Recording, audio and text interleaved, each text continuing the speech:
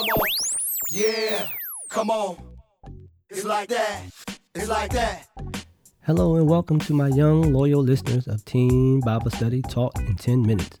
So what do you know? Word on the go. This podcast is brought to you by and produced by Real Time with the Bennett, where real talk happens all the time. I'm your host, Minister Bennett, of today's episode, and my co-host is the lovely Sister Bennett, as my husband affectionately calls me. Thank you for allowing and trusting us to be a part of your Christian walk. In this week's episode, we will be discussing Know What's Coming According to God's Word. We are back live in the PNT Podcast studio with another great lesson for another great week.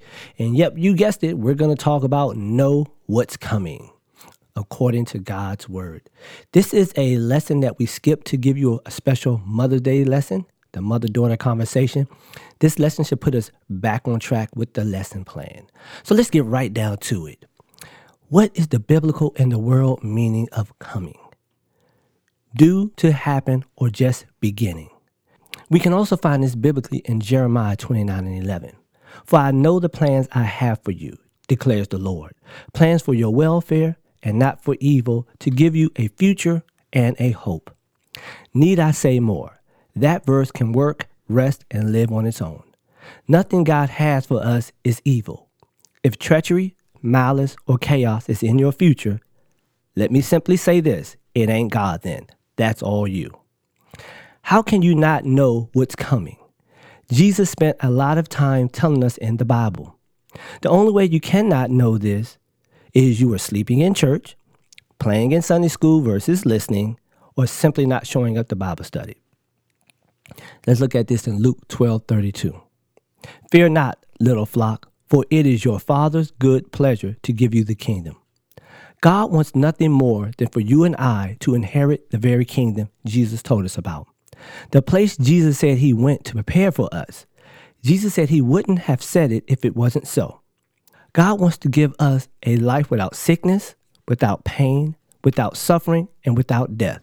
He wants to give us all the life we dream of without sin. Key point, without sin. It's his life after all. We owe it all to him. Allow God to give you exactly what he desires to give you. Spoiler alert. This will be a short lesson, but I want you to think about all that God has for you and all that God has promised you as we go to break. Don't go nowhere. We'll be right back. We are back live in the PNT Podcast studio after that short break, and I know you're excited about this being a short lesson. Well, wait a minute. You shouldn't be excited. But anyway, let's look at some practical ways to know what's coming. As we can see, the Bible talks a lot about planning for the future. So yes, Christians should plan for the future, but that's often easier said than done. We'll talk about how we can begin to prepare for the future in a moment, but I want to take a minute or less to talk about God's plan for our eternal future, which is life after death. The Bible makes it clear that God wishes no one would die and spend eternity separated from him. 2 Peter 3:9. God is so concerned about our eternal future, our life after death, that he crafted a plan just for us. Yes, God has a plan for our future, my young, loyal listeners. That plan is that we all have a relationship with him forever. So let's get right down into this plan. Number one, prepare in prayer. The Bible shows us that while we can prepare for the future, it is ultimately God who establishes the future. So it would make a lot of sense for us to prepare in prayer, talking to God. What greater way to prepare other than talking to God and consulting with the one who is going to bring the plan to fruition? God is going to bring his plan to pass whether you like it or not. Number two, prepare with wisdom. Wisdom is the ability to act properly with intelligence and knowledge. You use that every day. It is wisdom that enables us to prepare us for the future. Wisdom helps us to see trends and also break down biblical principles for living a Bible-based life. Yes, we can do that through reading the Bible and God's Word. Number three, prepare with discernment. Discernment is the ability to determine right from wrong. You do that every day.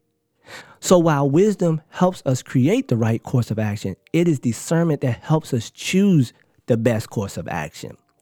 We use discernment to determine right from wrong. You must rely on the discernment that God has given you to see your future. Number 4, prepare in faith. Remember, while we can prepare for the future, it is God who established it. This means the future might not always go as you planned it. Your life probably isn't going that way now, but there are better days ahead. But our faith in God will allow us to trust that whatever He has established or whatever He has for us is a better plan for our future. Isaiah says that God's ways are not our ways. It is very important for you to understand that. Just because you want something and just because you can see it doesn't mean God wants you to have it. And number 5, prepare with advice from other like-minded people. That means iron sharpens iron.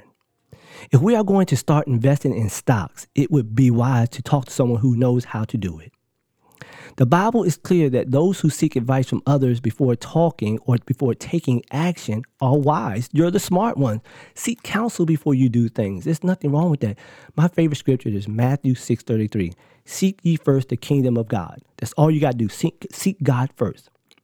So when we prepare for the future, whether it's financial, legal, or whatever it is, we should seek wise biblical counsel, such as your pastor, your accountability partner, or another Bible-believing individual. Hey, my young loyal listeners, we said this week's message will be short. With that in mind, Sister Bennett and the Conversation Corner will return during next week's episode. In summary, the importance of knowing what's coming. The Bible couldn't be much clearer. For those that plan for the future and His return are smart. Just like the 10 virgins we talked about. 5 took the lamp and the oil and 5 didn't. They were prepared. So it's your duty as a Christian, my young loyal listeners, to plan for the future, your future. God did it. God Himself planned for our future and life eternal when He sent His Son and only Son, Jesus Christ, to die on the cross for our sins. Follow God's example and plan for your life here on earth and the life after death by making sure your relationship with God the first priority in your life. Your future is safe in the Master's hands. Our future is blessed in the Master's hand. As you prepare with prayer, discernment, and advice from godly others, we should remember that ultimately God's plan for our life and future is what will happen. I challenge you today, if your plans need changing, start to work on changing them toward God's plan and will for your life today. But more importantly, if your plans don't go your way, trust that God's plan is better.